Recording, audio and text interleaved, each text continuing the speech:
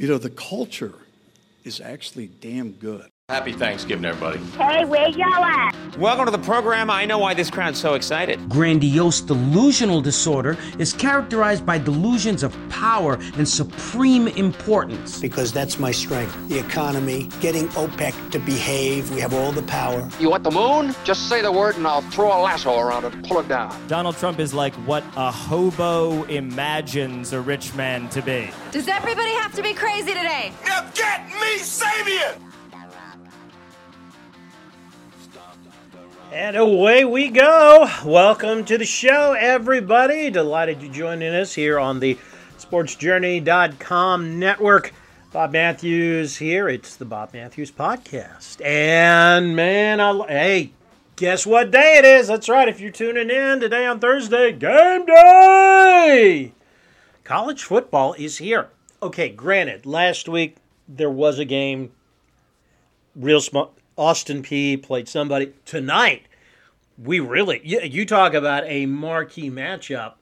My alma mater, thank you very much, the University of Southern Mississippi taking on South Alabama. Can't wait. I am going to be watching that one tonight. No doubt we will be talking about it in the days and weeks to come. 1 week from today, NFL kicks off. Texans and Chiefs at Arrowhead. Hard to believe, isn't it? And the Redskins. And next Sunday, Washington FT. That's what we're calling them now. That's right, Washington and the Eagles next Sunday at 1 o'clock. Going to hear from Ron Rivera and Jack Del Rio in a couple of minutes, head coach, defensive coordinator, and from The Athletic, Rhiannon Walker is going to be dropping by in just a few minutes as well. But first, let's do some hoops real quick. That vintage CBS music is crack. I love that. CBS had the best NBA thing back in the 70s and early 80s. You can almost hear Pat O'Brien before, the creepy emails. And the NBA rolls on CBS. Man, that Rockets-Thunder game last night. By the way, the ratings were higher than they have been in a couple of years. So kudos to the NBA for pulling a big number, much to the chagrin, I'm sure, of some politicos in the Beltway. Nevertheless, just an incredible game, and never let it be said that James Harden doesn't know how to play defense. I mean, if it wasn't for Harden's defensive play last night, chances are the Rockets may not have won that game. He literally won it with that stop there with 2 seconds left on the clock. Absolutely unbelievable. And the thing about it was this. That what do we always think about when we think about James Harden? It's scoring. The guy's going to put up 30 shots. And maybe he makes 14 or 15 of them. But it's always been his rap that he's just a shooter, and that in the end, that's going to let you down. Win you a ton of games in the regular season, but not in the play, once you get to the playoffs, forget about it. He's got a cap on him. 4 for 15 shooting last night. 1 for 9 from behind the three-point stripe. And James Harden was the hero of the game because of his defense. So I got to say, you can't say Harden doesn't play defense anymore. That block on Lou Dort there in the last couple of seconds won the game for the Rockets. And I've watched both of the games last night, just enjoyable as hell. They really were. Houston winning the game 7, 104-102. And the Heat now up 2-0 on the Bucks. And what is going on there? I mean, it's, Milwaukee, they were 53-8 at one point. But kind of like the Capitals going into the shutdown, they were not playing great. And that has continued here in the playoffs. You saw them drop that first game against Orlando in that series, and granted, they roared back and won 4 straight after that, but they're down 2-0 now. And you look at it, Giannis played pretty good. I mean, what more can you ask out of the guy? 10 of 18 from the field, 9 of 13 from the free throw line. Yeah, okay. If you really want to split hairs, you say maybe, he's got to make more free throws. But come on. In all, what did they miss last night? 4, 5. They missed 6 free throws total out of 32. I don't know. I mean, the Heat have just been beating them at their own game. Field goal percentages are largely the same, but they better figure something out, and they better figure it out quick, because this is not a good matchup for him. And Jimmy Butler is just it's Jimmy Butler and a bunch of guys that maybe you've never heard of, but they're playing like a team. And you know who I feel really good for with this is Eric Spoelstra. I mean, think about it. How many people, were when Pat Riley first gave Eric Spoelstra the job? You're like, oh, I mean, come on, of course he's winning. He had LeBron, Chris Bosh, Dwayne Wade. I mean, they're like, please, he should win the title every year. He should win he should win 3 championships with that group. And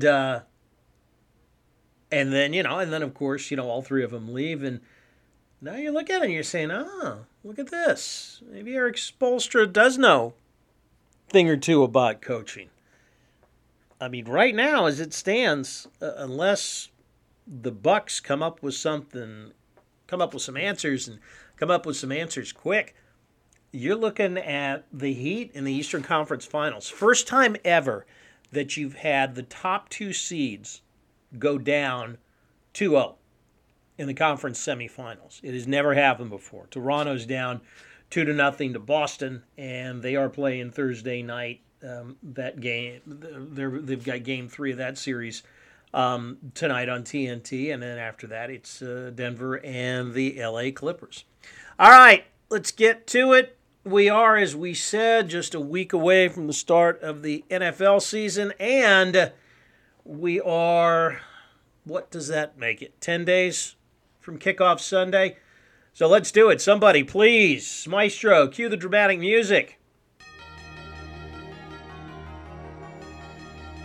We're in this weird sort of window here where they're not really getting ready for a game right yet. There's not really heavy game planning going on for Philadelphia just yet. As a matter of fact, the biggest thing that Ron Rivera and his staff have to work on is getting this roster down to 53 people.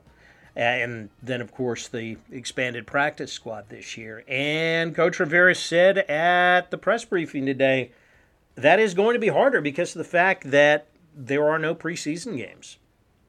There are a lot of discussions because what's going to happen is you're going to have a scout or two or a coach or two that's adamant about a guy, and yet we have nothing to go on other than, okay, I watched his college tape or I've watched his pro tape when he was with the other team and I've seen him do this. I know he can do this, but we haven't seen it because we haven't been able to compete the right way, the way that you need to compete, so you're able to tell whether or not a guy has that kind of ability. That's the hard part for us. And quite honestly, that's the unfair thing for a lot of these young guys because, in fact, I was walking over to talking to some of the coaches when we were getting ready for walkthrough, and I said to them, I said, we're going to cut 2 or 3 guys that really should probably make this team, but they haven't had a chance, and I understand last year one of the guys that really showed well was Steven Sims.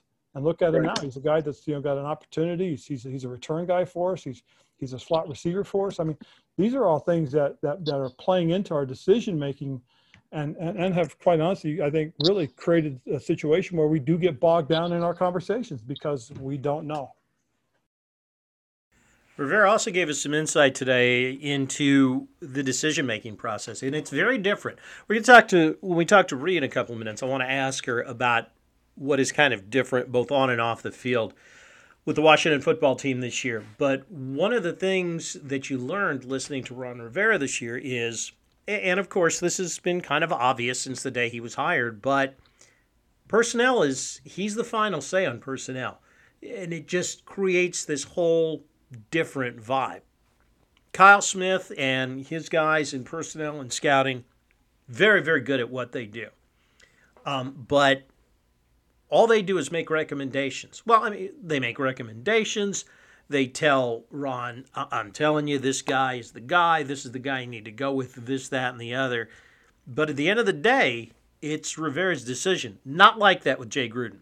Jay Gruden was there. He was the offensive mastermind, and he had the great system. And, of course, towards the end of it, it was more, hey, I just kind of work here, man, and we got to coach him up and all that.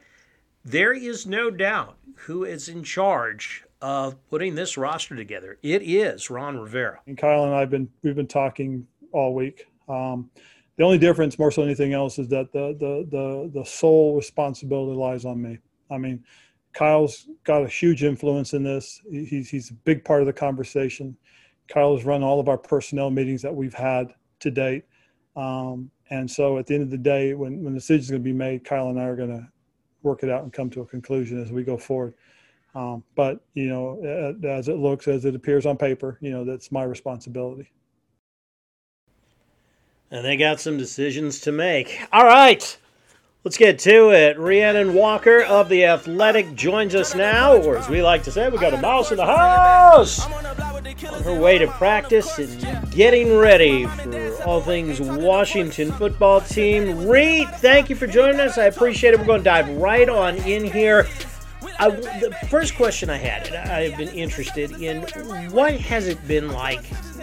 It just doesn't feel like it's been the usual kind of preseason. I mean, duh, because there's been no games, but has it been, do you guys get a sense, those of you watching practice every day, that I know the season's just 10 days away, but does it really kind of feel like the season's 10 days away, if that makes any sense? No. The easy answer to that is no. It hasn't been the same. It's been a very, I don't even know if I say watered down is the right word. It's not the same. It's not what I want, and I will try to be as honest with you as I possibly can. I really don't care for the way that everything went. That's just my personal opinion, and it's not the fault of the team or anybody else involved. It's really the set of circumstances that we find ourselves in. But it sucks the fact that we didn't go down to Richmond. I like Richmond. I have family in Richmond. I look forward to going to Richmond. I enjoy the fact that everybody is at ease when they're down there in Richmond. I miss the fact that people are at ease when they're at OTAs and training camp and everything, OTAs, rookie mini camp, veterans mini camp, and all those various components. And I've said to many people that this basically is like a redshirt season for a good deal of us in the media because, for instance, I haven't met any of the new draft picks or any of the new people they've brought in face-to-face. The closest I ever got was J.D. McKissick. It's not hard to recognize me. Again, I'm the only black one on the beat, so it's easy, I guess, from Twitter. But, he gave me a little shout-out at practice. He just thanked me for, focusing on people that people don't usually pay attention to. And I find that interesting with him because, so many people have been talking about him. But, I said, you're welcome. And, I said, it's nice to meet you from an extreme distance, of course. I enjoy the sit-downs at dinner or at lunch I have with people when I see them around the city in Richmond. I enjoy how relaxed they are because when the season kickstarts, I know I personally am very, not on edge, but I'm more serious for the most part. Whereas in Richmond, you saw me last year throwing the football around during the practices with different people. I was joking around with the intern. We had a laugh about the fact that, I almost got run over by a player.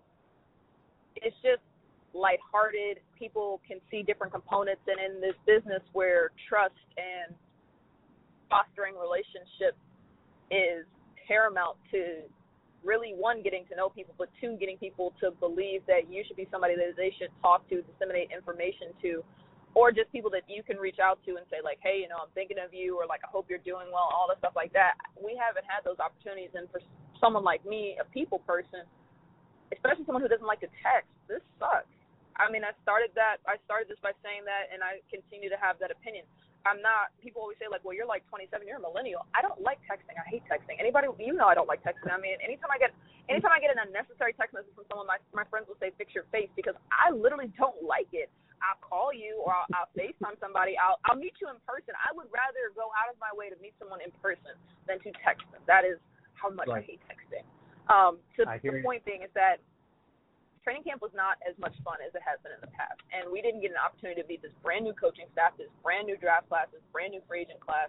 And, you know, they did the best they could do given the circumstances, which I really appreciate from the team. And I hope that that comes across, is that they did the best that they possibly could do given the circumstances. But there are a lot of missed opportunities this year just because, again, players didn't get a chance to know me. I didn't get a chance to know them. So stories that we would have otherwise had just talking at training camp, the fact that I can't just walk up to a player and talk to anybody I want to talk to, that changes things. There are a lot of stories that I didn't get to report on simply because of that fact alone. So right. It was nowhere near the same. It wasn't even close.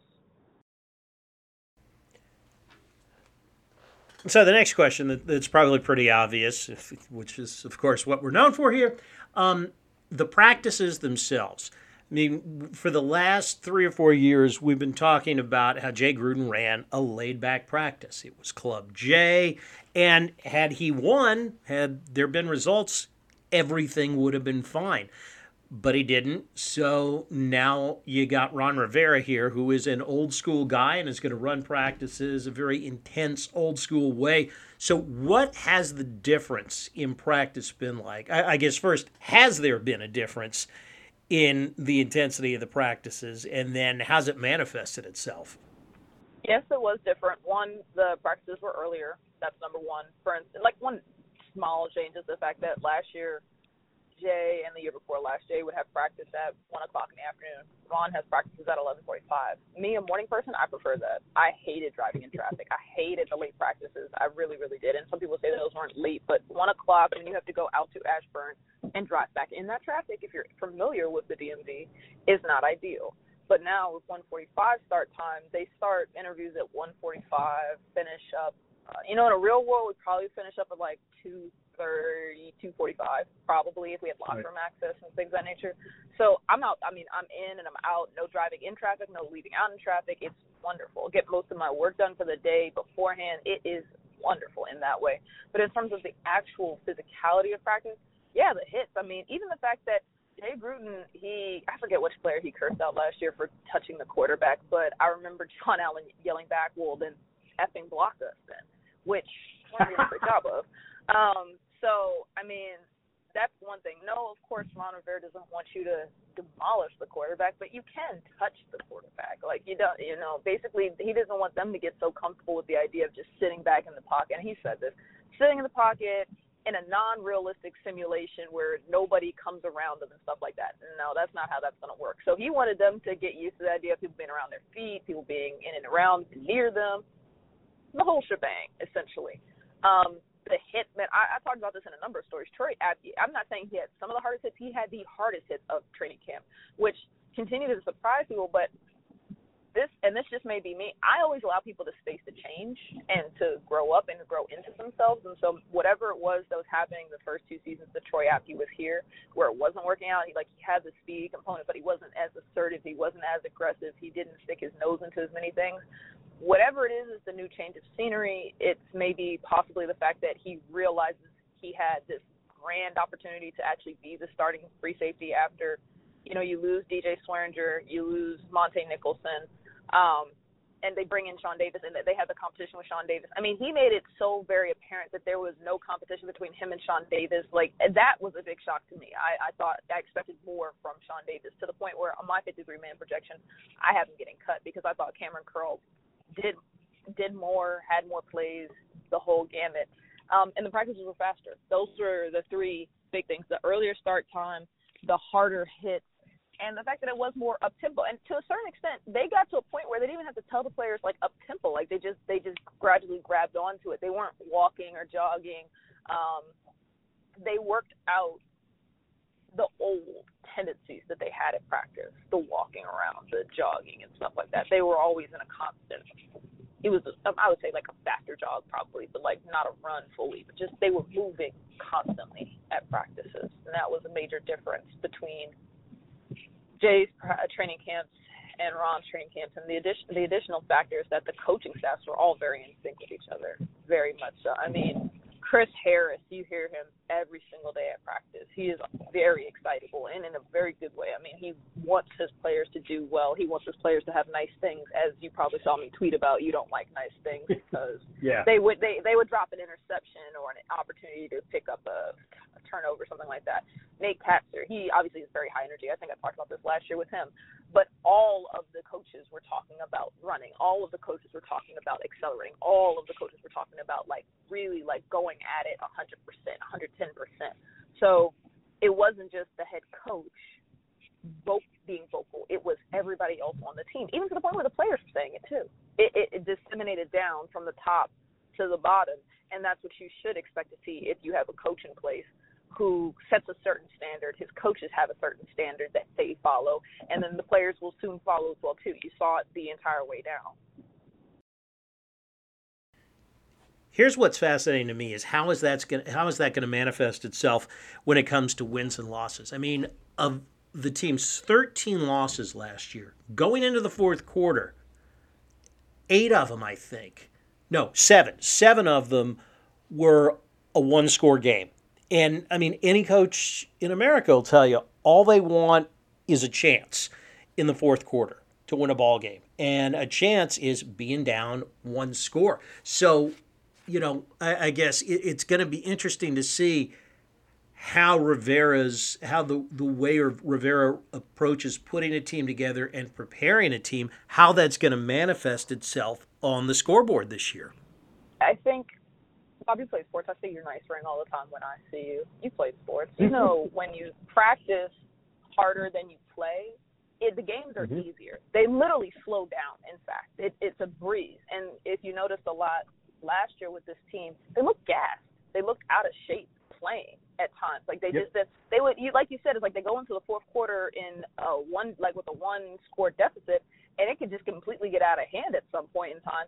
And part of that is the fact that they just were not training as well as they needed to train in order to have the stamina to go through the rest of those games. And that was something that Bill Callahan talked about last year, is that one of the things he noticed is not that they didn't have the heart to fight through things, is that they looked exhausted when they were playing. And when you're exhausted, you make more mistakes, you don't give as much of an effort.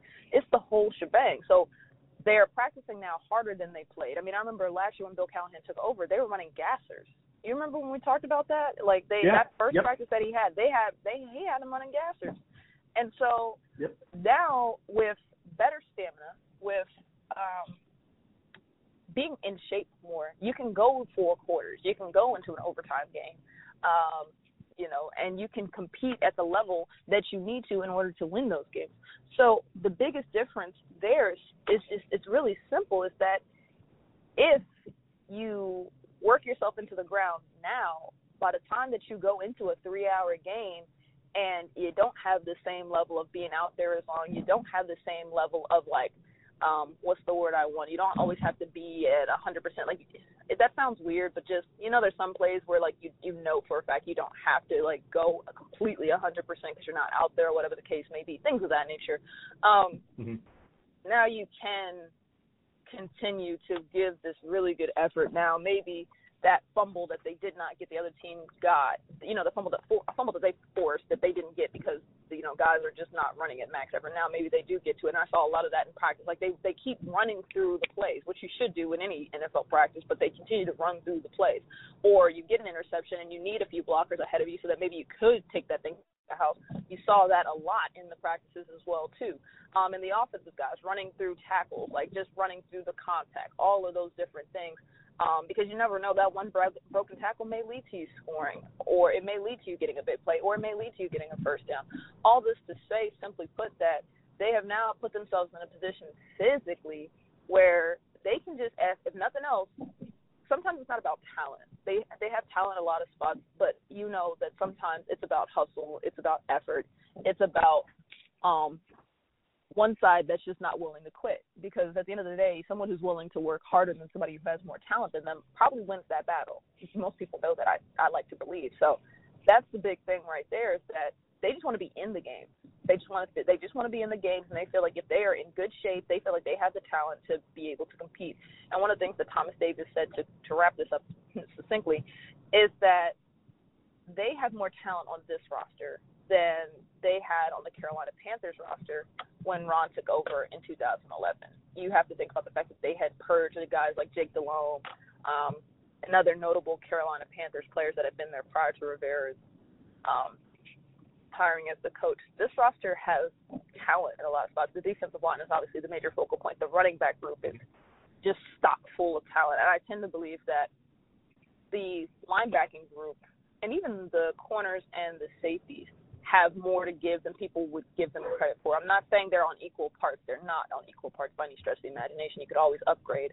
I'm just saying, simply put, that these are players that they will surprise you. And when you have players like Thomas Davis and you have players like Landon Collins and you have guys like Jonathan Allen, Deron Payne, who are used to a certain level of winning and effort, it doesn't matter if you're not as talented as the defensive line group. At least they expect you to at least be out there hustling as hard as you possibly can, putting yourself in a position to take advantage of anything and everything that's happening out there. And then offensively, they have the wide receiving group could obviously stand to be improved. Like, they could put some more people around Steven Sims and Terry McLaurin. But J.D. McKissick, Antonio Gibson, Adrian Peterson, those three alone right there, there's a lot of talent in the top three of your running back group. They have so much to offer in terms of what they can do, especially the versatility of McKissick and Gibson. It just impressed me throughout camp how many different ways they used them, how much they hid what it was that they wanted to do.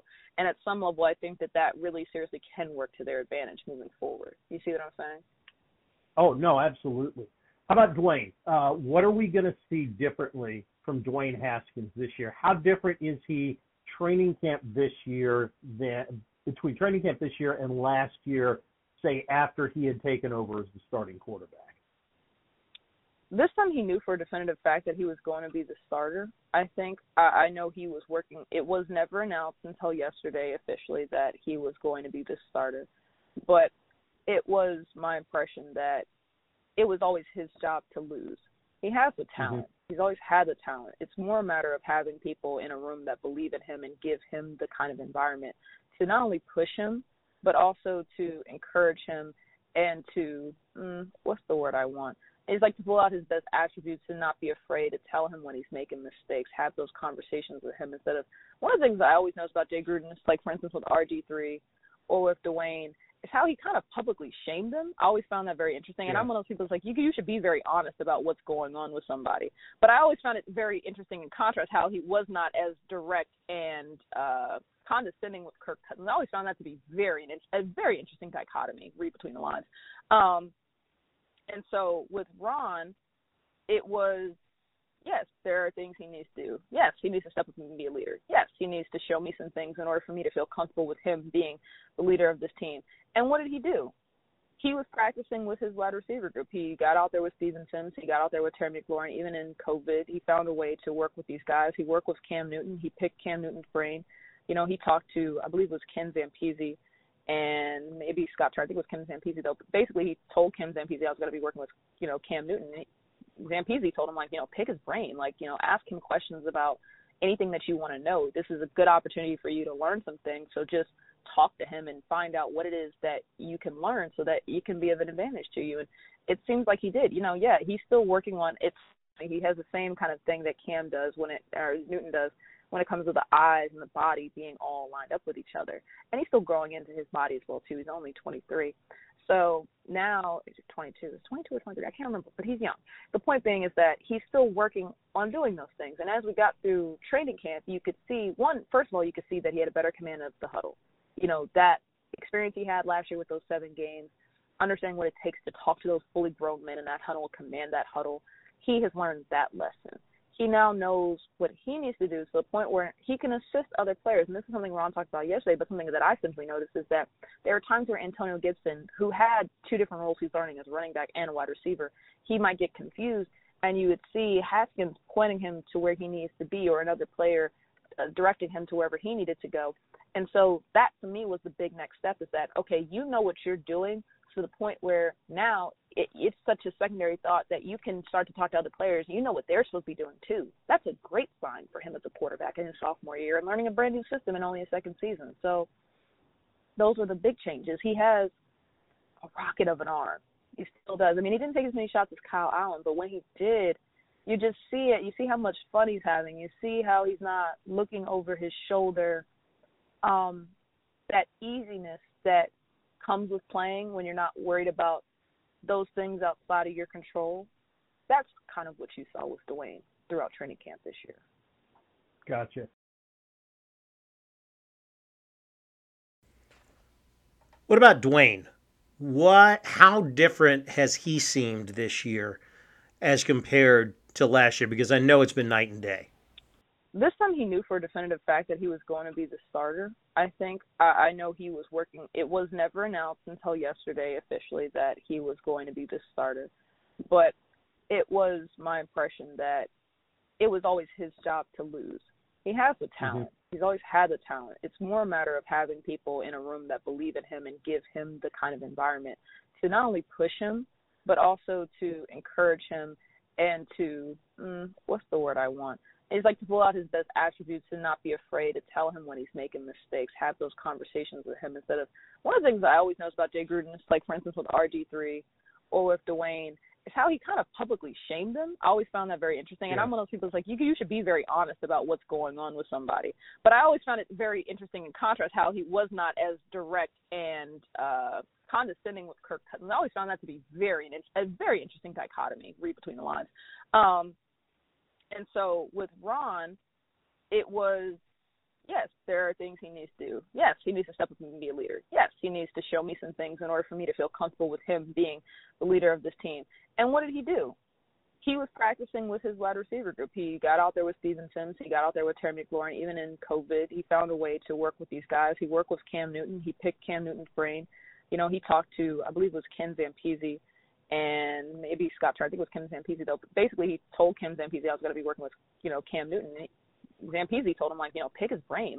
Ask him questions about anything that you want to know. This is a good opportunity for you to learn some things. So just talk to him and find out what it is that you can learn so that you can be of an advantage to you. And it seems like he did. He's still working on it. He has the same kind of thing that Cam does or Newton does when it comes to the eyes and the body being all lined up with each other. And he's still growing into his body as well, too. He's only 23. So now, is it 22? It's 22 or 23? I can't remember, but he's young. The point being is that he's still working on doing those things. And as we got through training camp, you could see, first of all, you could see that he had a better command of the huddle. That experience he had last year with those 7 games, understanding what it takes to talk to those fully grown men in that huddle, command that huddle, he has learned that lesson. He now knows what he needs to do to the point where he can assist other players. And this is something Ron talked about yesterday, but something that I simply noticed is that there are times where Antonio Gibson, who had 2 different roles he's learning as a running back and a wide receiver, he might get confused, and you would see Haskins pointing him to where he needs to be or another player directing him to wherever he needed to go. And so that, to me, was the big next step is that, okay, you know what you're doing to the point where now it's such a secondary thought that you can start to talk to other players. You know what they're supposed to be doing, too. That's a great sign for him as a quarterback in his sophomore year and learning a brand-new system in only his second season. So those are the big changes. He has a rocket of an arm. He still does. I mean, he didn't take as many shots as Kyle Allen, but when he did, you just see it. You see how much fun he's having. You see how he's not looking over his shoulder. That easiness that comes with playing when you're not worried about those things outside of your control, that's kind of what you saw with Dwayne throughout training camp this year. Gotcha. All right, so what's on tap now for this week? We're in that weird time where you don't officially start game planning, I guess, for Philly until next week. I know they got to make roster cuts by Saturday, correct? Correct, that's it. And that's what we're gearing up for. So, I mean, it is a weird bit of an impasse. Trying to start looking at the Clark trade a little bit. Maybe I'll work with some coworkers to kind of get a better assessment of what all that was about. But then in addition to that, just kind of analyzing why certain players were cut, any potential additions that they may make based on who gets cut in the near future. I know people have talked about Mohamed Sanu, the fact that he and Haskins have a very close relationship, and the fact that the wide receiver room they could use a boost.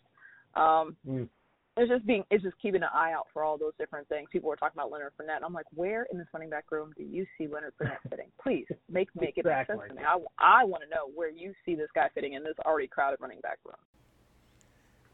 All right, we're going to let you go. Rhee, thanks so much for joining us. Again, you can catch all of Rhiannon's work, future Pulitzer Prize-winning work, by the way, at theathletic.com. I am sure they have a special on a subscription, seeing as how football season about to start. Thank you, Ree.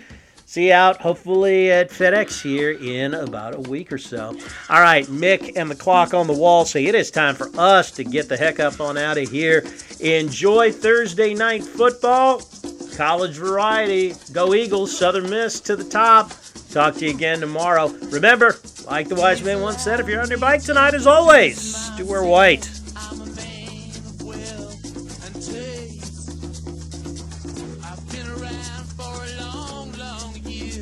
So many a man's soul to fail.